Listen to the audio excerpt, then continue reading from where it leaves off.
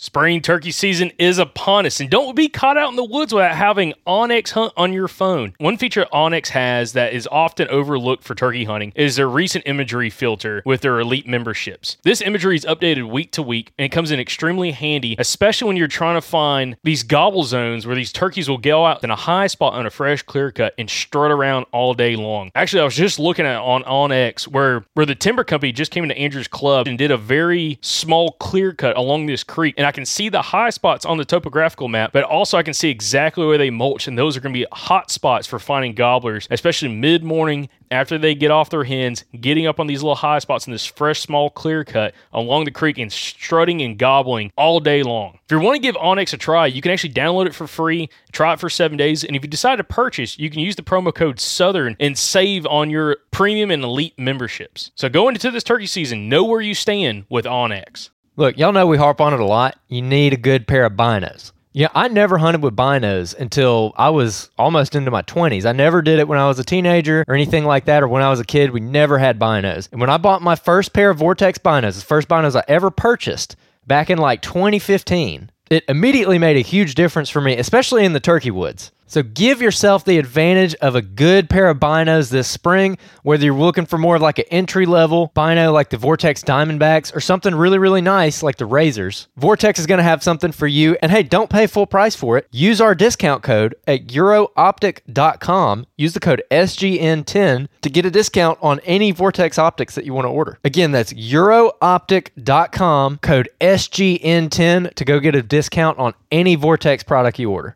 If you live in the Gulf Coast region, you need to find yourself at the Eco Wild Expo May 10th through the 12th in Mobile. It is the premier outdoor expo for the Gulf Coast region, and we're going to be there. We're going to have a booth. We're super excited about it. Can't wait to meet you guys that live down there. We absolutely love the Gulf Coast region, so to be a part of this show, we're super excited about. We're going to have past podcast guests there at our booth for you to talk to, guys who are relevant for your area, who you can talk to. You can pick their brain. You can joke with them, laugh with them, tell them your story, whatever you want to do. It's going to be an awesome time. We're already working on some past podcast guests, but hey, if you live in this area and you have a suggestion for someone you want to see at that show, write in and we'll see if we can get them. There's going to be all kinds of exhibitors at the show that are focused on hunting, fishing, conservation, and recreation. There's going to be activities for the whole family there. They got axe throwing, archery. They're going to have our podcast booth. And then for the kids, they got touch tanks, a honeybee exhibition, a raptor show, kids fishing tank, BB gun range, and a butterfly house. So you're going to love it. Your kids are going to love it. It's going to be an awesome time. So head on over to ecowildexpo.com to get more information on the show and to go ahead and grab your tickets. And hey, mark it on your calendar. May 10th through the 12th. Be there. We want to see you, and we're excited to talk to you. So we'll see you at the Eco Wild Expo this May 10th through the 12th at the Mobile Convention Center in Mobile, Alabama.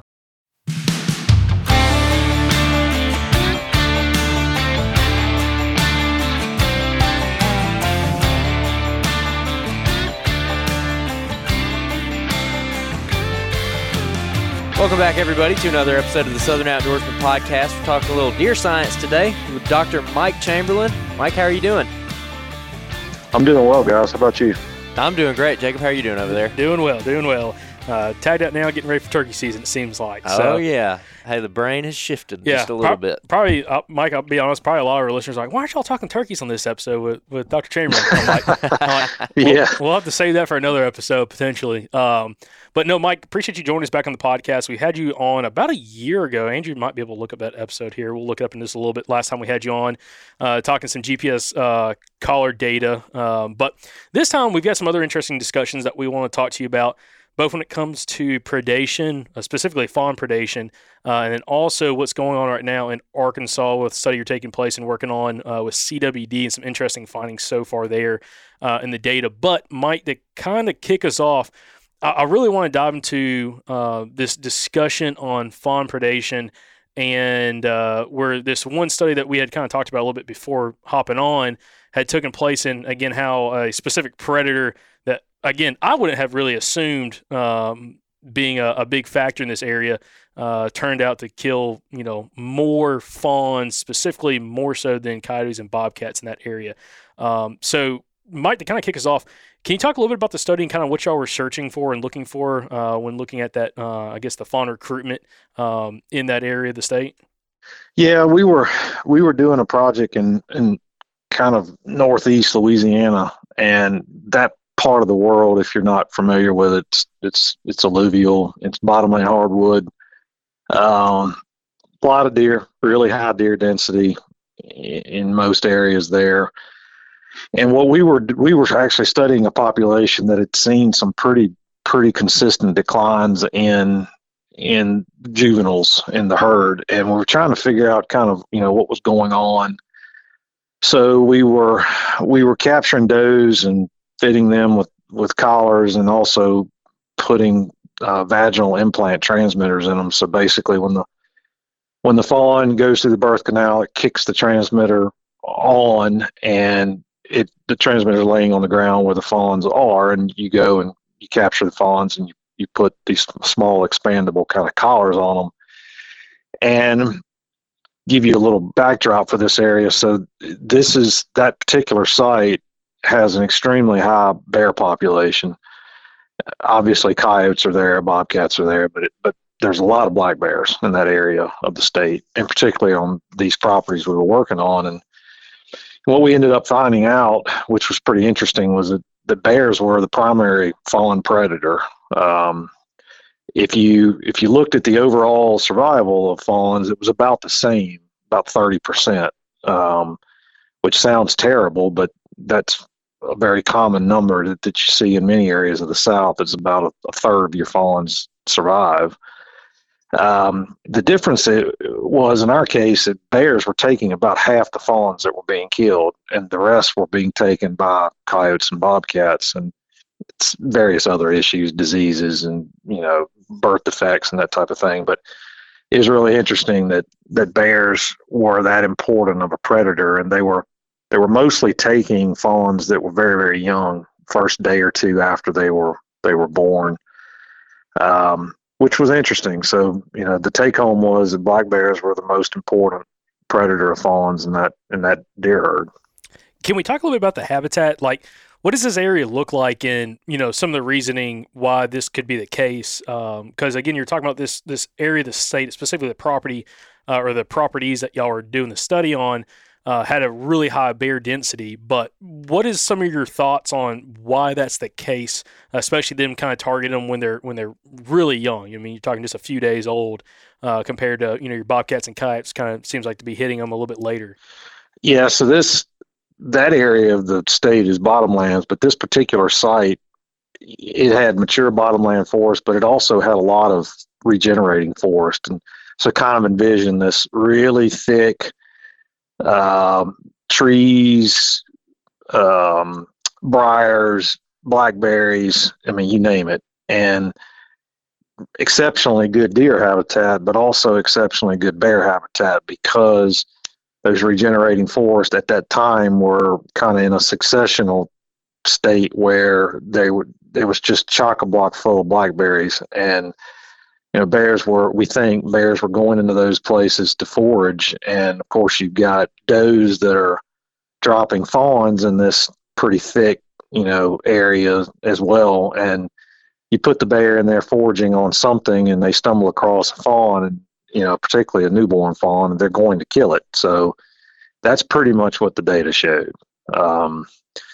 We did see, fawns were being born in other parts of the area, not just these regenerating forests, but a lot of the fawn predation was occurring in these kind of early successional areas where, does were putting the fawns there because they obviously thought there would be a good chance of success. And in reality, those were places that bears were hanging out. Now, Dr. Chamberlain, tell me if I stating this incorrectly, but kind of drawing a potential correlation between this and what's seen with nest predators with turkeys. I think when we talked to you about this before, about nest predators, that especially like coons or something, or just kind of opportunistic, just kind of, wandering or, working their way through some cover and happening to come across a nest versus actually searching out nests. First off, is that statement correct? And does it seem like the bears are maybe doing the same thing? Like they're happy to wander into it. They're not necessarily hunting for those fawns. Yeah. I mean, yes. In short, yes, it's much more likely that's what they were doing. There is evidence, and it makes sense if you think about it. If you're a predator and you you're using some habitat and you keep encountering prey, keep using the habitat. And so, I mean, there is good evidence in a lot of predators that they do kind of develop a search, if you will, that, okay, this type of structure is kind of what I'm being successful when I hunt places that look like this. Now, in this case, on this site, there were hundreds and hundreds of acres of that. But, I mean, bears can move, and, they've got exceptionally good sense of smell. Fawns are, when they're a day or two old, they have no advantage there. So, and the other thing is, fawns are, a lot of people think, well, the fawn lays there and waits on mom to come back, and they don't, that's not necessarily always true. Those younger fawns will get up and walk around on their own too. And if they're doing that, they're making poor decisions, and that sometimes results in a predation event. Yeah, it's almost like you're talking about, an animal learning, like that search capability that, hey, if they're having success in a habitat for whatever prey, they're going to keep doing it. It's just like a bird dog. A good bird dog, with enough bird contacts, kind of knows, like, hey, if we're hunting quail or woodcock, whatever, they kind of understand what cover they need to be in. They don't need to be in that wide open field. They need to be, out in that cover with a good crosswind or something. So I can see, again, like a bear, learning that as well, specifically in that area, and just comes it comes natural to them, because you already said there's soft mass there that they're feeding on, and then happen to get a whiff of a fawn laying there or walking through. It's an easy meal for them. That is really surprising. And again, you're talking about like high bear densities. In relation, when you're talking high bear densities, you have black bears across the southeast.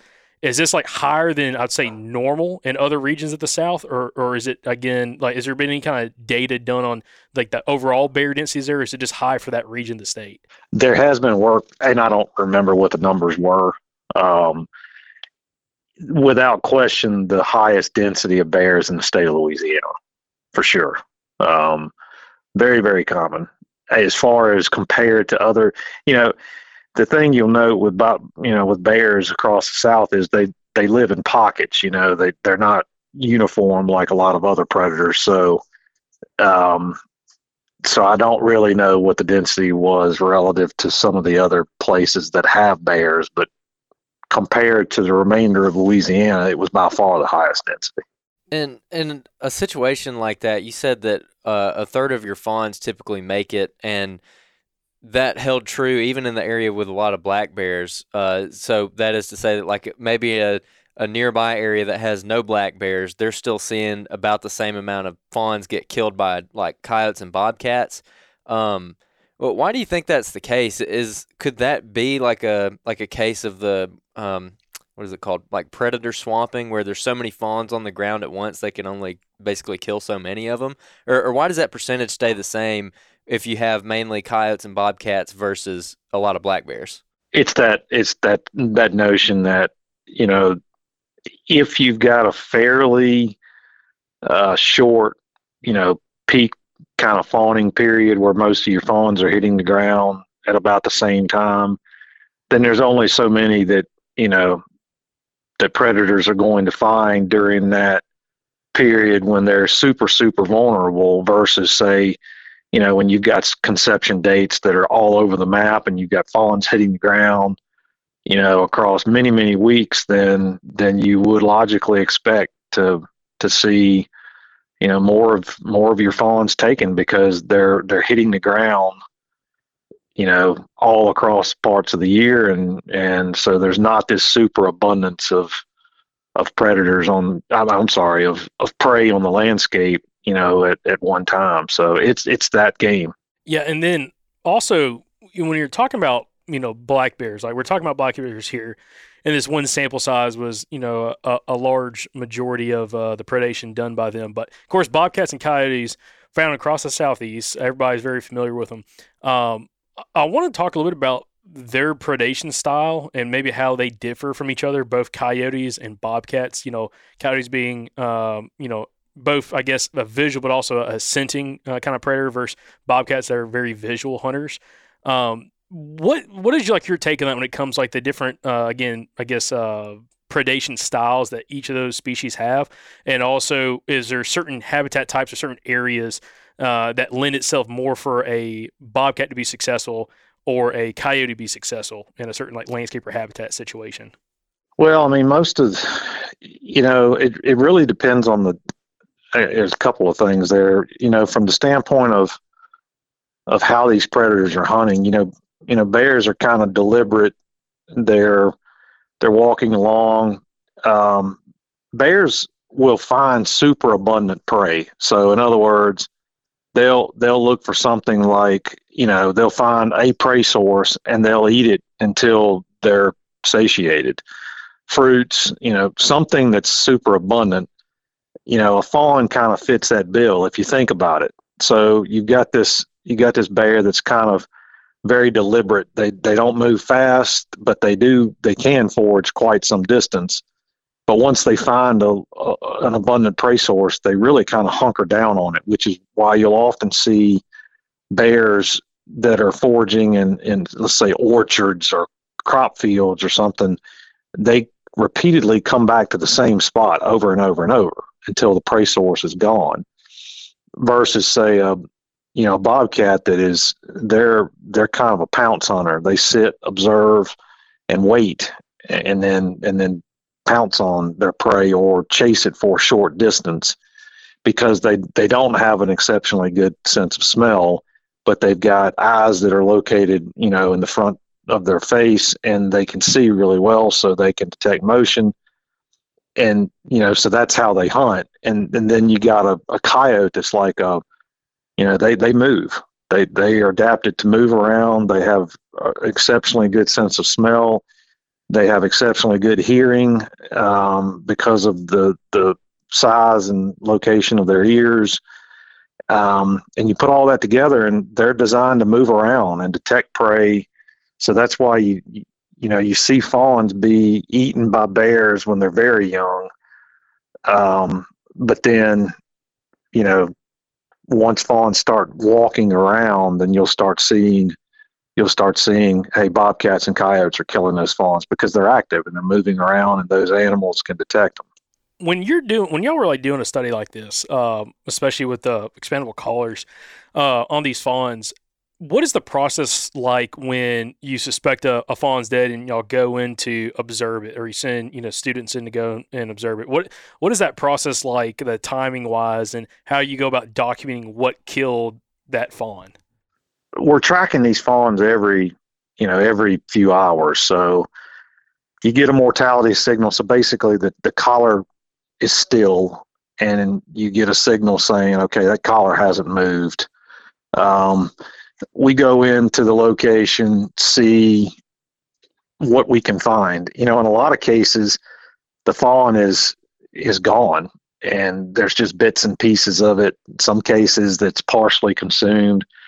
So what we'll do is we'll take DNA swabs. We'll actually we'll swab the collar.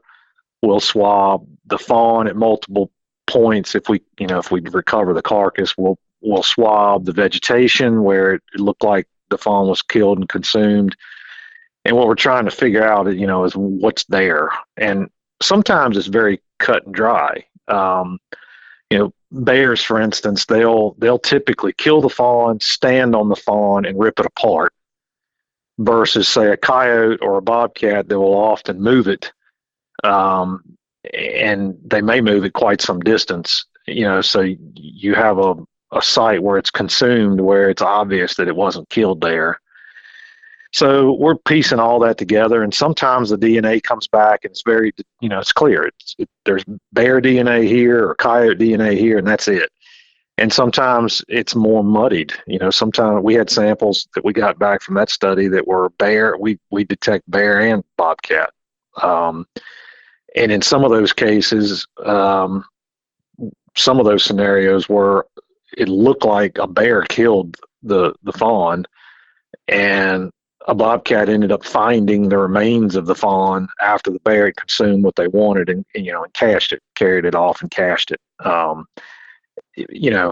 Predation's a complex thing, man. When you start trying to interpret it, it gets kind of dicey. There's a lot going on sometimes. And that's one reason why I was curious on like how y'all confirm, or at least try to confirm what killed it, because I was curious about that. I didn't know again about the whole DNA swab, but I was just wondering if it was it's a visual thing that you can kind of tell, or of course the DNA swab, which by far is probably gonna be one of your best bets. Did y'all ever find like any like outlying predator, like just a random predator that killed a couple fawns that you weren't necessarily expecting, or just wasn't like a common predator in the landscape, especially when you're talking like whether it's avian predators or anything else like that y'all documented? Not really, man. I mean, it was pretty straightforward. I mean, there aren't a lot of things that kill fawns, but what is out there that kills them is quite good at it.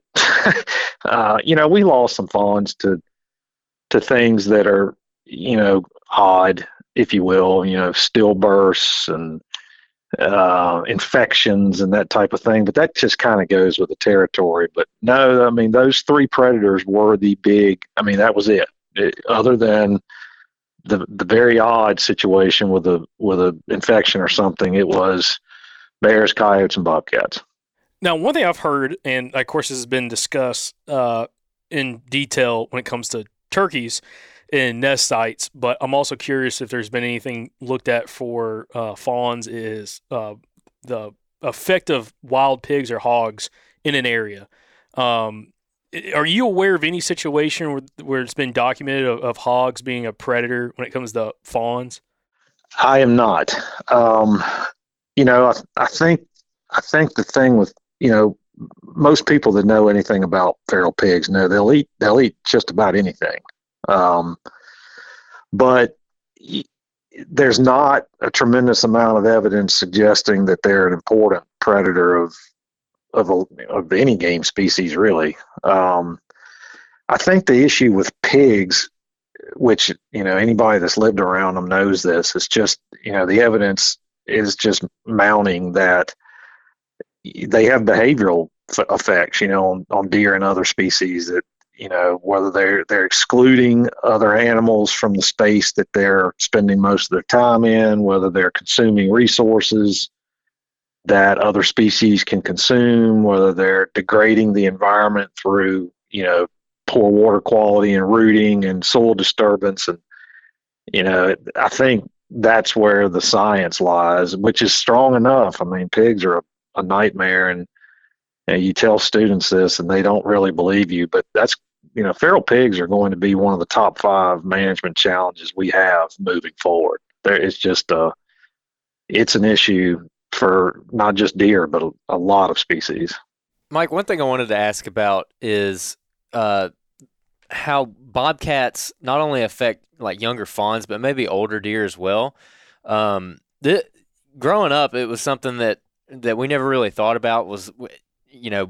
We always thought of coyotes as being like kind of like the big bad wolf that was killing all the deer. And later on, like, you started seeing like trail camera pictures or videos of like a bobcat like killing a full grown deer. Yep. What does that look like? I mean, how prevalent are bobcats when it comes to deer of different age classes? Because I'm sure they kill a lot of fawns and yearlings, but what about beyond that as well? We don't lose a lot of adults to bobcats. I mean, I've seen the same things you have, and the trail camera, sequences of bobcats attacking adults and appearing to kill them. The telemetry data suggests that that's not a common occurrence. And if you think about it, that kind of makes sense. I mean, a large bobcat in the deep South is in the mid 20-pound range. I mean, it's not like they're, a 40-pound animal, at least in the South. So you've got, a fairly small predator that's trying to kill a large prey. And obviously coyotes are more effective at killing adults. And we do see that, we lose adults to coyote predation on a lot of study sites. So I don't think too much of a bobcat as an adult predator, but they certainly are efficient fawn predators. And so you kind of mentioned it there, but when it comes to coyotes doing the same thing, is it fairly common for like several adult deer, and I don't know, let's say like in a herd every year, to get killed by coyotes? Like, is that something that's happening very regularly? Is it still like a pretty decent exception? No, it happens every year. I think there's a lot of factors that would go into, whether adults are susceptible to being taken by coyotes. Nutritional levels and body condition and behavior and habitat. I mean, there's just so many things that would go into that.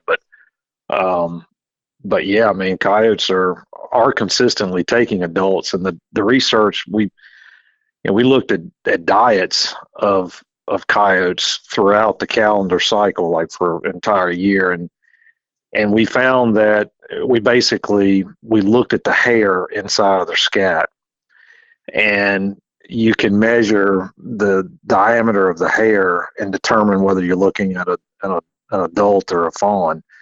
And we clearly demonstrated that adult hair is showing up in coyote scat year round. And it was at a fairly consistent level too, all obviously higher during the summer, on fawns, and higher on adults in the fall when we think they were probably encountering hunter-killed deer and wounded animals. But they were eating adults all year. So yes, deer are an important prey for coyotes in many areas of their range, and they're capable of killing adults in certain landscapes all year long, and that's what the data show. Yeah, that's one thing I was going to ask about, is how much of that is them encountering like a hunter kill or just even like a gut pile or anything like that.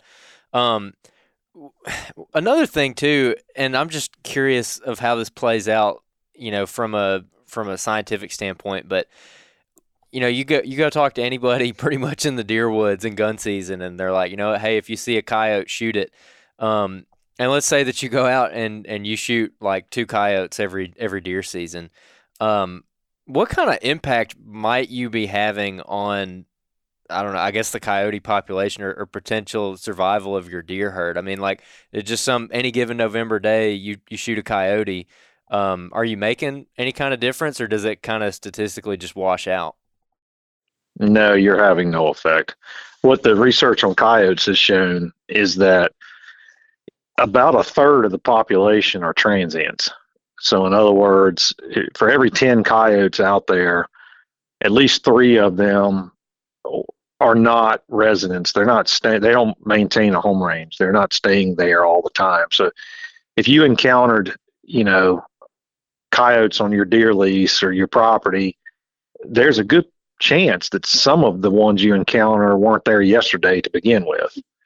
The other thing that the research has clearly shown is that when you remove coyotes, residents, so think about, these breeders that are adults that are maintaining a home range, and you kill one of those, there's going to be a transient that comes in and fills that territory.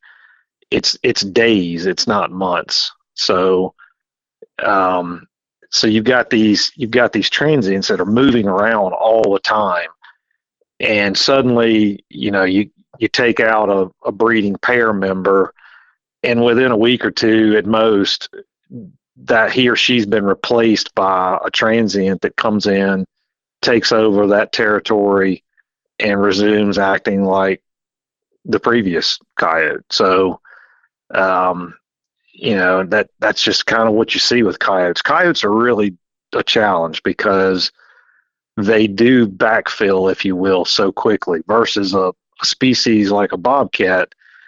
Bobcats use a land tenure system, and what that means is, you'll have a bobcat, a female, that uses a range of a certain size, and if you remove her, you typically will see another female that will come in and occupy that exact same range, like use the exact same areas as the previous female. And bobcats reproduce really slowly. So versus a coyote that pumps a litter out every year, bobcats don't do that. So you can go into an area and do a really good job at removing bobcats, and you're going to see the effects carry over a little longer versus, say, coyotes or raccoons that are really prolific. They backfill really fast. So, trying to trap and remove coyotes and months in advance, of your fawning period, that's not the recipe for success. Houndstooth Game Calls is your home for turkey calls this spring. Go check them out. They got all the classic turkey calls. They got the pot calls and the box calls and the mouth calls, but they also got a couple really interesting calls. One of them is called the success call, and you just need to go look it up. It's like a box call that you can work with one hand. It's really, really cool. Sounds incredible. They also got the Spur Master, which is another very unique call that you can get some really unique, clean tones out of. They're going to help you out this turkey season. Use the promo code SOP24 to get 15% off of your order at Houndstooth Game Calls. That's SOP24. Use it at checkout. It helps the podcast. TruLock Chokes has been made in Georgia since 1981 and offering a wide range of chokes, over 2,000 different chokes for all kinds of shooting activities. You might be wondering why you'd want to purchase a TruLock choke, and it's to improve your shotgun performance. Absolutely guaranteed. And as a great example, we have Andrew Maxwell here.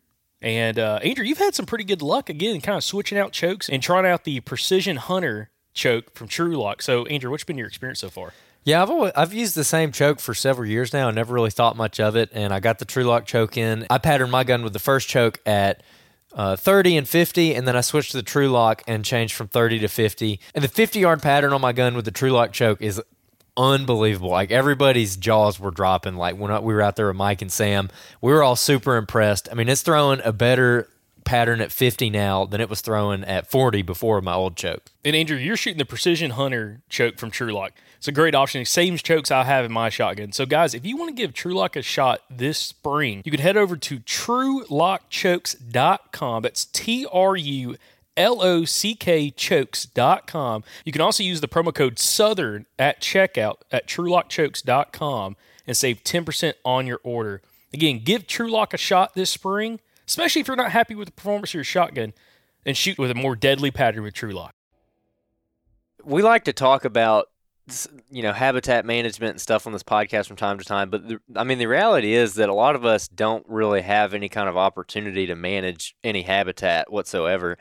And we've had conversations on here before about how really the best way to make sure a lot of your fawns are going to survive is to have really good habitat.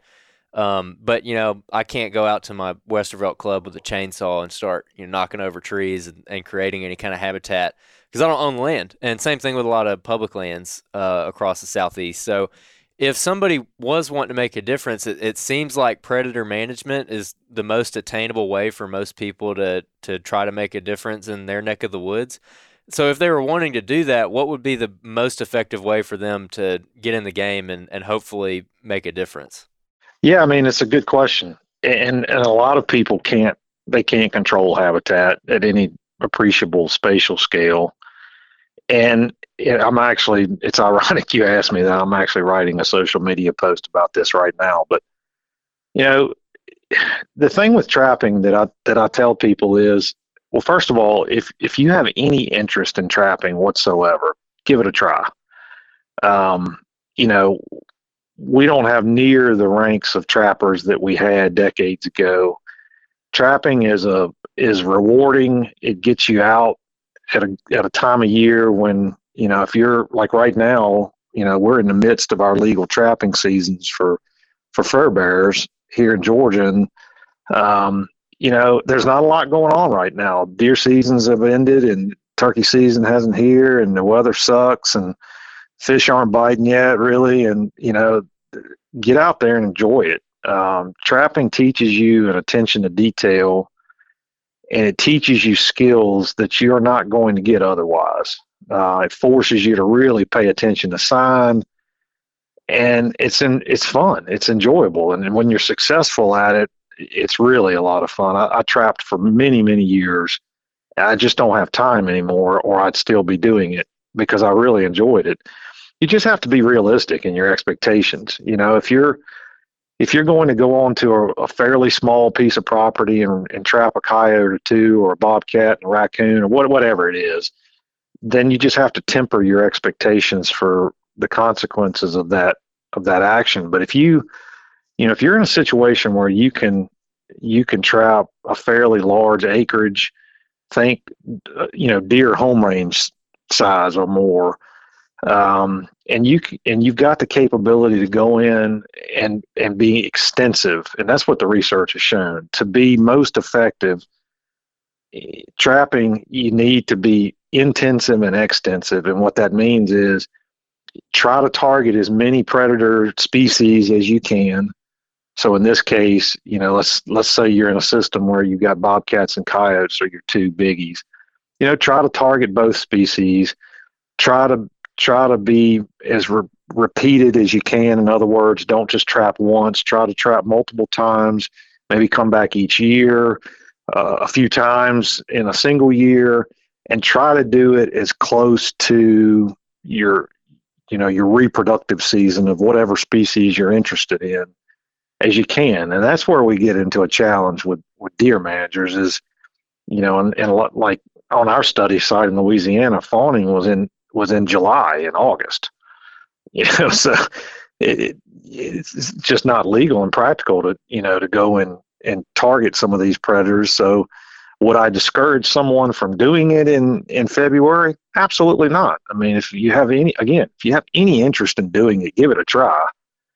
And I think one thing I've seen with trappers is if you can find a good trapper, they're willing to teach you. They're willing to show you tricks of the trade because they have such a passion for what they're doing.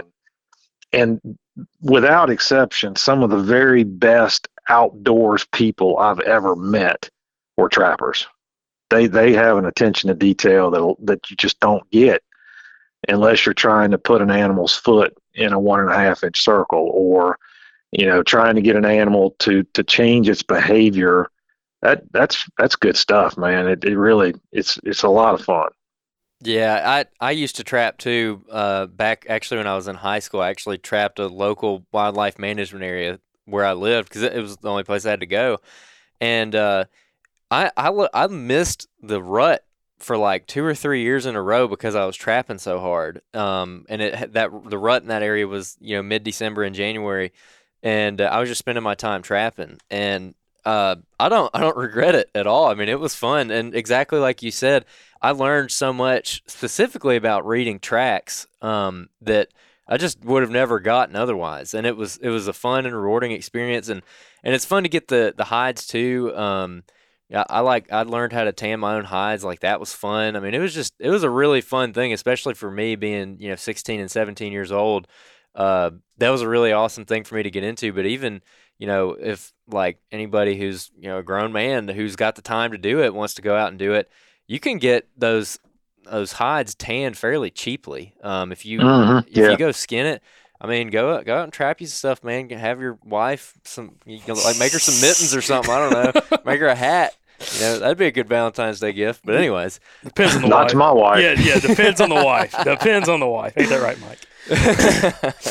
But either way, so yeah, I love trapping, man. It's fun. And you're definitely right. A lot of guys who are big trappers, we know some here locally. They're more than willing to teach you. So to kind of sum up that though, really, if you're wanting to make a difference for your deer or your turkeys, you need to really focus your efforts around whenever fawns are hitting the ground, first of all, for deer, and then for turkeys, I'm assuming probably whenever the hens really go to nest, and then when the eggs are hatching, and probably about a month thereafter.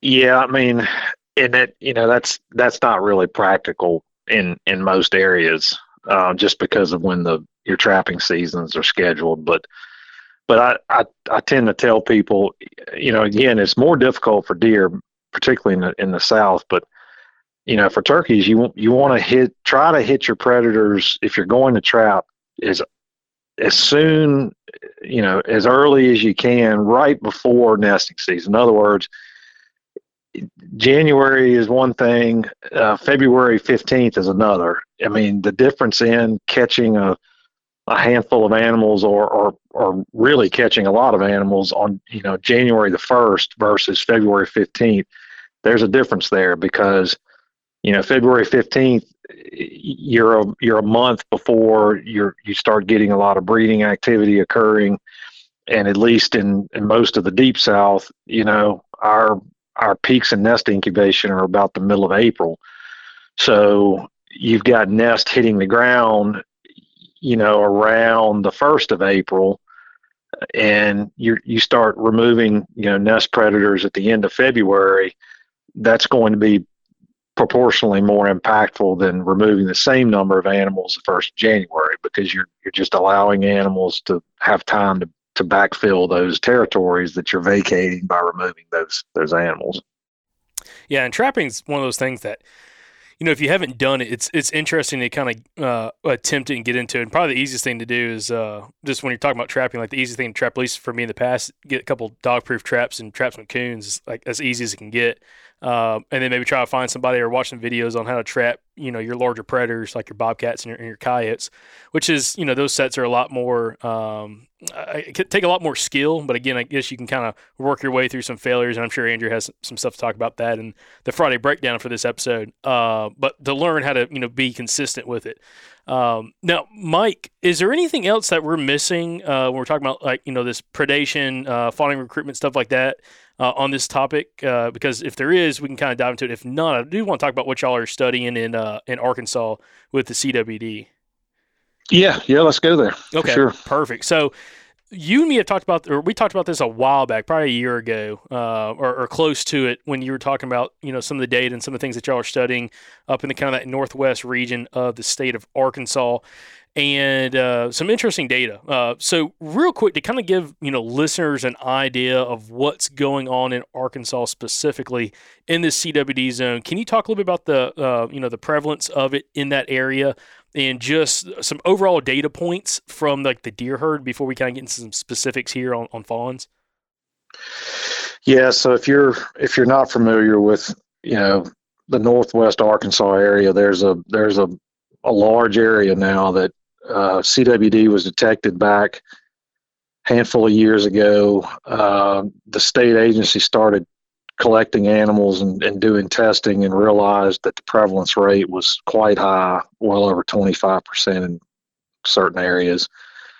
It appears that the herd, has been struggling in many ways. If you've ever been up there, northwest Arkansas is very remote. It's rugged. There's not a tremendously high deer density uniformly across the landscape, but there are areas where the deer density is quite high. So the Arkansas Game and Fish Commission kind of reached out, sought some proposals for research. We submitted one. They decided to fund it, and what we've done is we're now in our 3rd field season where we're capturing adults. We're putting GPS collars on them. We are capturing fawns using kind of the same approach we kind of talked about previously. We're using grids of cameras to estimate abundance. We're obviously doing CWD testing at the time of capture. Again, at the time of death, if we recover dead animals, whether it's adults or fawns. And we tracked well over 100 animals. I guess we're up now 140-ish, something like that. And the results have been frankly pretty sobering. We've seen that if you look kind of across all the animals we've put our hands on, about a third of them are CWD positive, and that's a really high prevalence rate, and it doesn't seem to vary by sex. Bucks and does both are around that 30%. It doesn't seem to vary. It does a little bit spatially. There are kind of hot spots on the landscape where the prevalence is higher than that. But one thing we are seeing, and this study is pretty cool, that we're collaring these animals and we're testing them with a rectal biopsy, and in many cases they're negative, or they're presumed negative. In other words, the test doesn't find presence of CWD. But then we're tracking these deer through several years, and we've already had instances where animals that were presumed negative have become positive. So we're able to monitor their behavior, as the disease progresses, and to see, what are the signs that this animal is is becoming, impaired? How does their behavior change, their movements? How does their interactions with other deer change? How could they be spreading, the disease in the environment or to each other? So that's been really interesting, but the prevalence rate is sobering. And the other thing that has been pretty surprising, and we're not exactly sure what's going on, is if you catch fawns, usually by around 2 to 3 weeks, if they're going to die, they're dead. Once they get up and they're moving around with mom and they're super mobile, they're fairly safe. They can still be killed, but they're fairly safe. So their survival increases pretty dramatically after a few weeks. And you don't lose a lot of animals in the fall. Those fawns that make it to say 3 or 4 weeks old, they live until the following winter. And in this population, we're not seeing that. We're losing fawns that are 30 days old, 40 days old, 60 days old, 90 days old. And the result is the probability that a fawn, makes it until, say, right now is less than 20%. But if you go back and look at the initial snapshot that we're seeing, like what's the fawn survival rate? If you look out, say, 2 months or so, you'll say, oh, it's about 35%. So basically just like the rest of the deer herds in the South, with some exceptions. But then if you start factoring in, we're continually losing these fawns during the summer and the fall, your probability gets down below 20% that they're going to survive until the winter trapping season, which is right now. And that's concerning, because it suggests that, there could be some other things going on in these herds that have really high prevalence. There's emerging evidence showing, in utero transmission can occur. So you've got a dam that could transfer CWD to their fawns. Could these fawns be born to dams that are positive or not yet showing, symptoms, but there's something there. There's some underlying difference. Do these fawns behave differently? Are they more susceptible to being risky? We don't know. The data suggests that there's something going on here, that CWD could be affecting reproduction in ways outside of just these direct effects, that maybe there's some indirect issues here. We just need more data and we need more time. And this study is ongoing, so we'll hopefully have some answers. Yeah, and there's a lot here to talk about. One that I wanted to have you clarify, earlier when we were talking about the predation, like with the black bears and coyotes and bobcats, you were saying, survival rates, roughly a third of your population, 30 to 35% of your fawns are gonna survive. That number, when you say survive, are you talking about survive until like a year old? And what is that, or how does that differ based off like where you're talking about now in Arkansas, where you're seeing like, that survivability rating is the same for that 60-day period, but you're continuing to lose more and more and more to the point that you're getting down to roughly 20% survival by this time of the year? It's just, so basically these collars don't last forever on these fawns. They have a shelf life. So, you're tracking them kind of manually, unlike, say, a GPS it's downloading locations and you're being sent the location. So we're tracking these fawns in the field. What's going on, I just don't know. But, most studies, if you look at fawn survival, if you will, when they plot out the time of death, like the day of death, if you will, almost all of the fawns that are dying from like day 1 to like day 10, or day 1 to day 15 or something. And there's this huge pulse of deaths, day 1, 2, 3, 4. It kind of like what we've talked about. You've got these fawns that are that are laying there, and they're susceptible. And once they get up and start moving around, they're also susceptible. But every day that they get older, they get more mobile. They're faster, they're more fleet of foot, and they can avoid predation. And we're just wondering in this particular study, could the presence of CWD at the rate that we're seeing it, which is quite high, could it be impacting how these younger deer are behaving? Could it be impacting their physiology? We don't know, but there's definitely enough smoke there to cause you to kind of scratch your head. So we'll just see what we've got 2 more field seasons, so we'll see what the data show us. Yeah, absolutely. And when you're talking about, you're having fawns continue to die throughout the fall and even into the winter, is that like a mix of different types of death, as in some being, predation, some just being natural cause of death, disease or something? I mean, is it mostly predation, or is there any other like outlying factors that's, that cause of death? I'm talking, of course, CWD potentially being a factor here, but is there a certain way that those fawns are dying that you're having, especially throughout the fall and into the winter? It's mostly predation. Yeah. And we see this in general in this herd. We see comorbid causes. So, for instance, we'll have an animal that's shot by a hunter and it's CWD positive, and then we'll have a animal that gets killed by a coyote or dies during the polar vortex, for instance, last year, where it was just so super cold.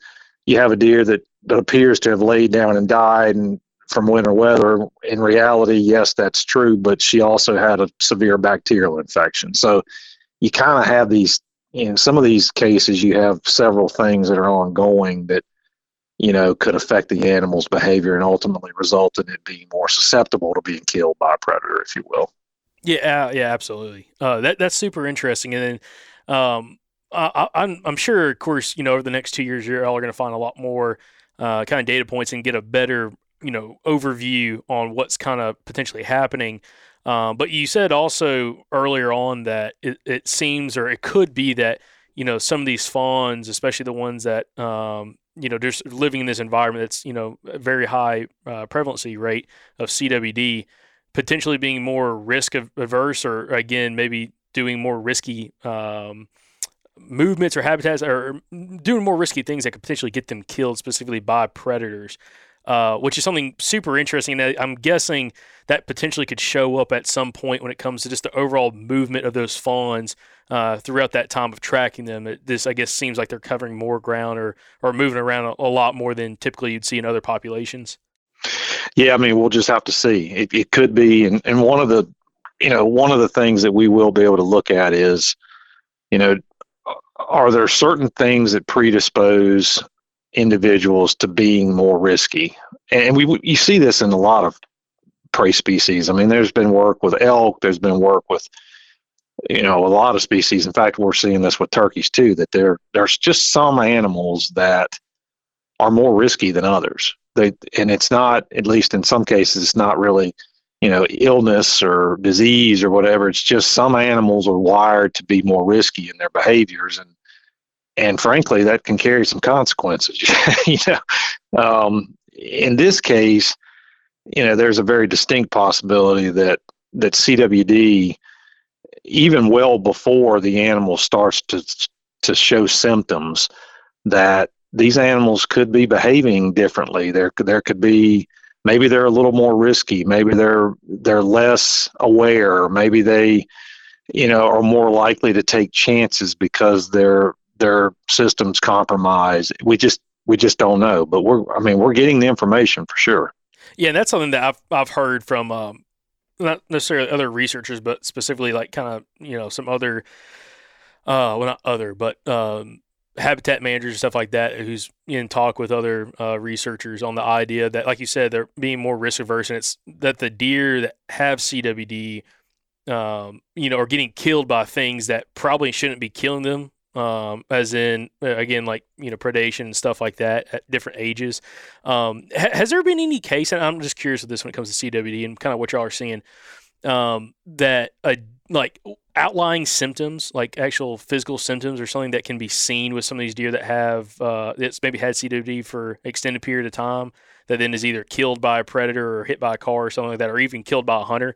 Is there any kind of outlying symptoms that visually can be seen, or is it one of those things that's again kind of a comorbidity that they just have the symptoms of CWD, through the prions, that when they're killed, it's just something that kind of pops up as a red flag that, hey, this one's super hot.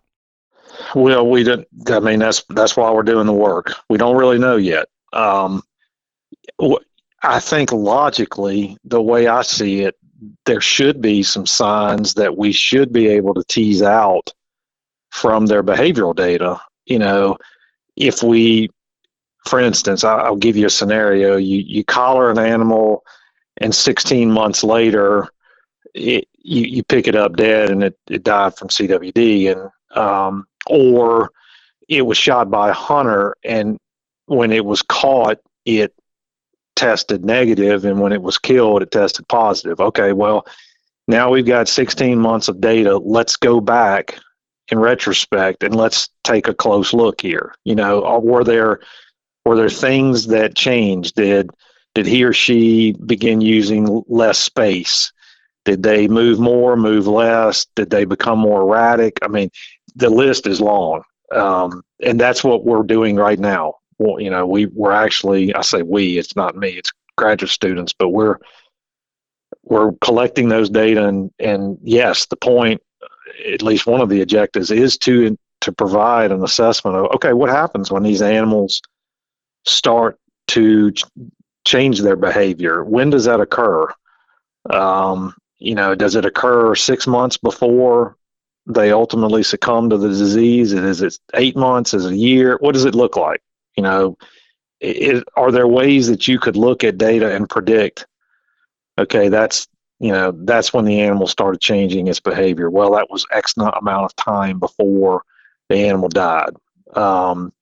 Or, once they start changing their behavior, how much more likely are they to encounter a hunter or not, or to be, road killed? Or, I mean, there's just so many scenarios.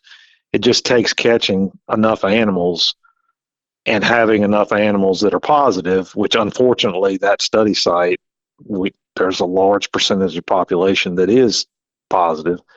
It's just going to take a little bit of time to get the information. Yeah, it sounds like it's going to take a little bit of time, actually a lot of time probably, but also a lot of money and funding to be able to do that, because all I'm hearing is a ton of man hours and also some specialists to be able to go back and tease out all that data, because you're talking about a very in-depth, timely, or very time-consuming method to go back and look at individual deer like that to kind of tease out the data and see is there anything there that's worth noting. And you're talking about hundreds of deer that y'all have collared and all the fawns and everything else. There's a lot of points there to be able to go back and look through, especially after the data. I'm guessing, is that something once y'all because I'm not very familiar when it comes to like these research projects and how everything's handled, but once y'all collect all that data, is that something that even after the fact, so 3-4 years down the road, there will be individuals kind of looking through that data consecutively, or is it one of those things that once the study's done, it's kind of move on to the next project?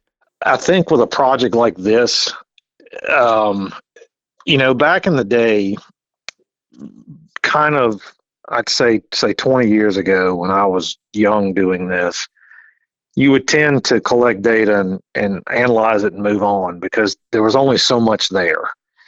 But with the scope and resolution of the data that are being collected in a lot of projects now, like this one, where you've got, just from this one animal that you have your hands on, you have a disease, you have, yes or no, you have GPS data, you have, you may have genetic material, you have all these things, and the data becomes it's so enormous. There's so much of it that honestly, you can't really do it justice at that first dive, if you will. So, I have students now that are in my turkey lab that they're looking through data from 10 years ago because there's just so much there that we've just never been able to really get at, because to your point, you have to have so many people and time. And to do that, you have to have money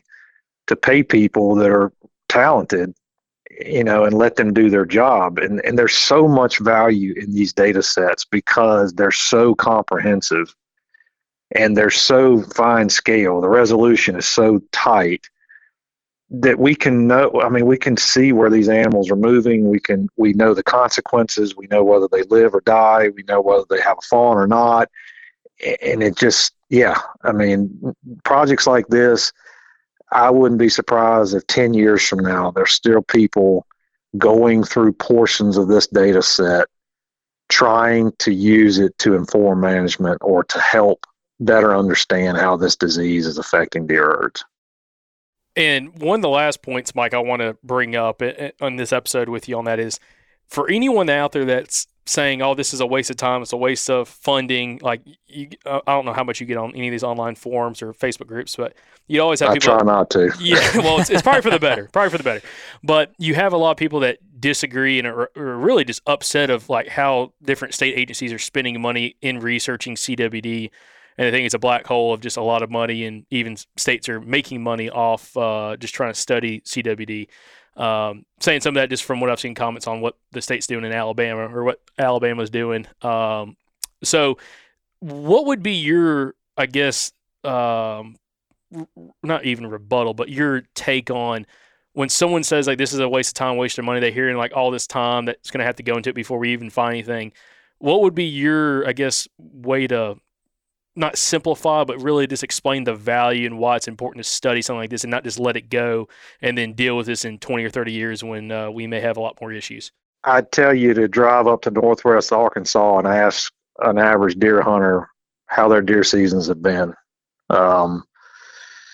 This is a problem that is not going away. And yes, agencies have been criticized for their approaches, and in some cases justifiably criticized for the routes they've taken to either manage or not for the disease or against the disease. And the bottom line is, and there's one of the reasons I don't go on to those types of forums like that is because everybody's an expert. And everybody knows everything. And in reality, as scientists, there's so much we don't know. And we're trying our damnedest to get information as quickly as we can, but it takes time to do work like what we're talking about. And it doesn't matter what the outcome is, it's still not going to be popular. I mean, you have a disease that's 100% fatal. You do not want CWD in your deer herd because your deer hunting is never going to be the same. I mean, that's just the reality of the situation. And if you don't believe that, just go to areas where CWD has been detected for quite some time and talk to people that have, they learn to live with it. It's an evil that you learn to live with. But if we could study situations where the disease is prevalent like it is in Northwest Arkansas, and we can come up with rigorous data to help other agencies understand what's it going to look like 10 years from now, 20 years from now, then when this pops up in your backwoods, the agency will be better prepared, whether they spent the money on the research or some other agency did. They'll be better prepared to react to it.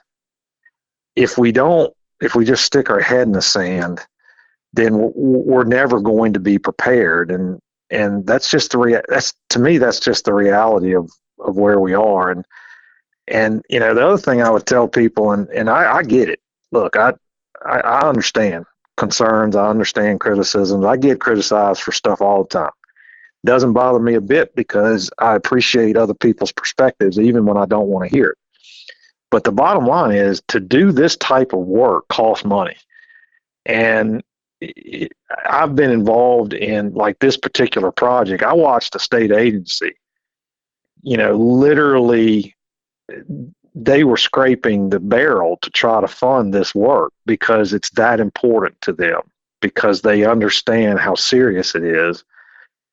And it costs money, and things that cost money, take money from other resources, So that's just the way it is. These agencies are working under limited budgets, and there's only so much money there, so they have to prioritize what they spend it on. And where CWD is detected, it becomes a top priority, as it should be, given the severity of the disease. And I mean, that pulls resources away from other programs. So if it were me and you're asking me that question, I want as much information as I can get as quickly as I can get it on this disease, because there is no reason this should impact every single state the way it has impacted some states. We just need information to prevent that from happening, and that's why a lot of the research is ongoing. Mike, before I let you go, I've got one last thing I just want to get your thoughts on, or whether you've known about this. I'm sure you probably heard about it. I think it's the University of Wyoming, maybe, some kind of study looking at genetics of populations that's had CWD for a very extended period of time, and it seems like there's something going on with the genetics of those deer potentially being in some of those herds. I think it was talking mule deer being less susceptible to CWD. Yep. Yep. Can you talk about that? Do you have anything that you can talk about that at all, of what's being studied, or what's been found so far with that? Yeah. I mean, there does appear to be a genetic link here that some herds are just more susceptible to contracting the disease and having a higher prevalence rate. And I'll use the herd in Northwest Arkansas as an example.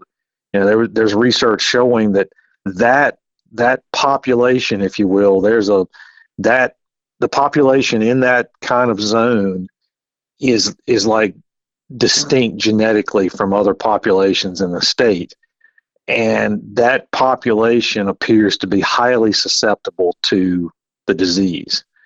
And it could be partially that if we understand the genetic makeup, what is it about, genetically, what is it about these herds, which genotypes, which, are most susceptible to this, then we could predict, where's the next spot? Does that make sense? Like, hey, if we could get some clarity on which populations seem to be the most resistant versus the most susceptible, then that would be a really powerful tool, because agencies could then start trying to predict within their own states, hey, what areas are we likely to have a problem in versus not. And that's kind of some ongoing work, but the data in Arkansas very clearly show it, that population up there in that part of the state is very susceptible to the disease. Now, why is that? Not sure. But there definitely does appear to be information suggesting that, not just in that area, but in other herds, like you mentioned in Wyoming. Yeah, to me, that's one of the most fascinating things when it comes to CWD is some of that genetic work that I think University of Wyoming is doing, and I'm sure others are doing as well, to kind of tease that out of the data again with some of these herds that have been able to deal with it better than others.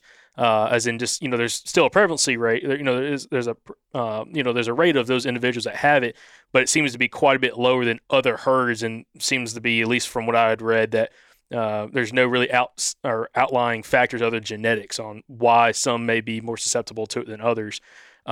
Which, that's, I guess, a little bit more hope, I guess you could say, from a whitetail hunter, just a deer hunter in general, and just kind of learning about this, that, there's some stuff that can be learned through the genetics that could potentially help us out in the future, or figures out, like you said, where are certain spots that could become hot spots based off the genetics there versus others. And also, if there's ever a point in the future that it makes sense to bring deer in from other areas that have that, more resistant genetic trait to be able to deal with that kind of, that disease, really.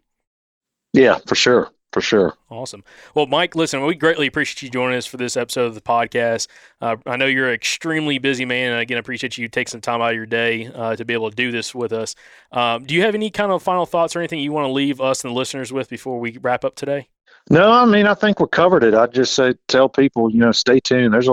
If you're interested in CWD issues, there's a lot of work ongoing right now, and there's going to be a lot of work coming out that will interest people. And man, as a deer hunter, I just hope I don't have to deal with it in my hunting areas. But man, it's a challenge, man. It is such a challenge for agencies. We're all going to have to be willing to give a little bit, because it's going to take time, but we're getting there. I mean, we're getting there. There's so much interest in it right now that agencies are dedicating their resources, and they're dealing with the criticism, but they're moving forward, and we'll see what the future holds. Absolutely. Now, Dr. Chamberlain, if people are wanting to follow along with you and kind of keep up with what you got going on, where can they find you? Yeah, you can go to University of Georgia's homepage and search on my name, and you can find me there. If you're on social media, if you search on my name on Facebook, you'll find me. If you are on Twitter, Instagram, the handle's Wild Turkey DOC, Wild Turkey Doc.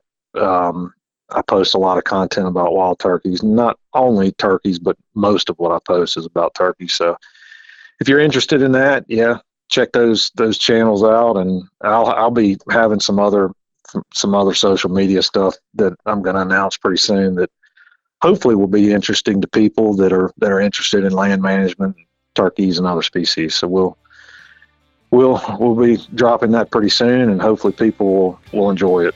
Absolutely. Well, Dr. Chamberlain, we can't thank you enough for coming on, and we thank everybody for listening, and we'll catch y'all on this week's Friday Breakdown edition of the Southern Outdoorsman Podcast.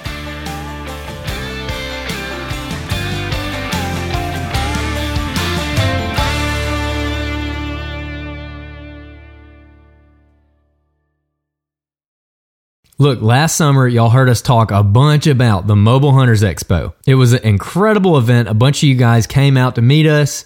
We got to talk to, I don't even know how many listeners. If you heard all that last year and you're like, dang, that sounded cool, I should have went to that. Here's your chance. You need to make it to this one.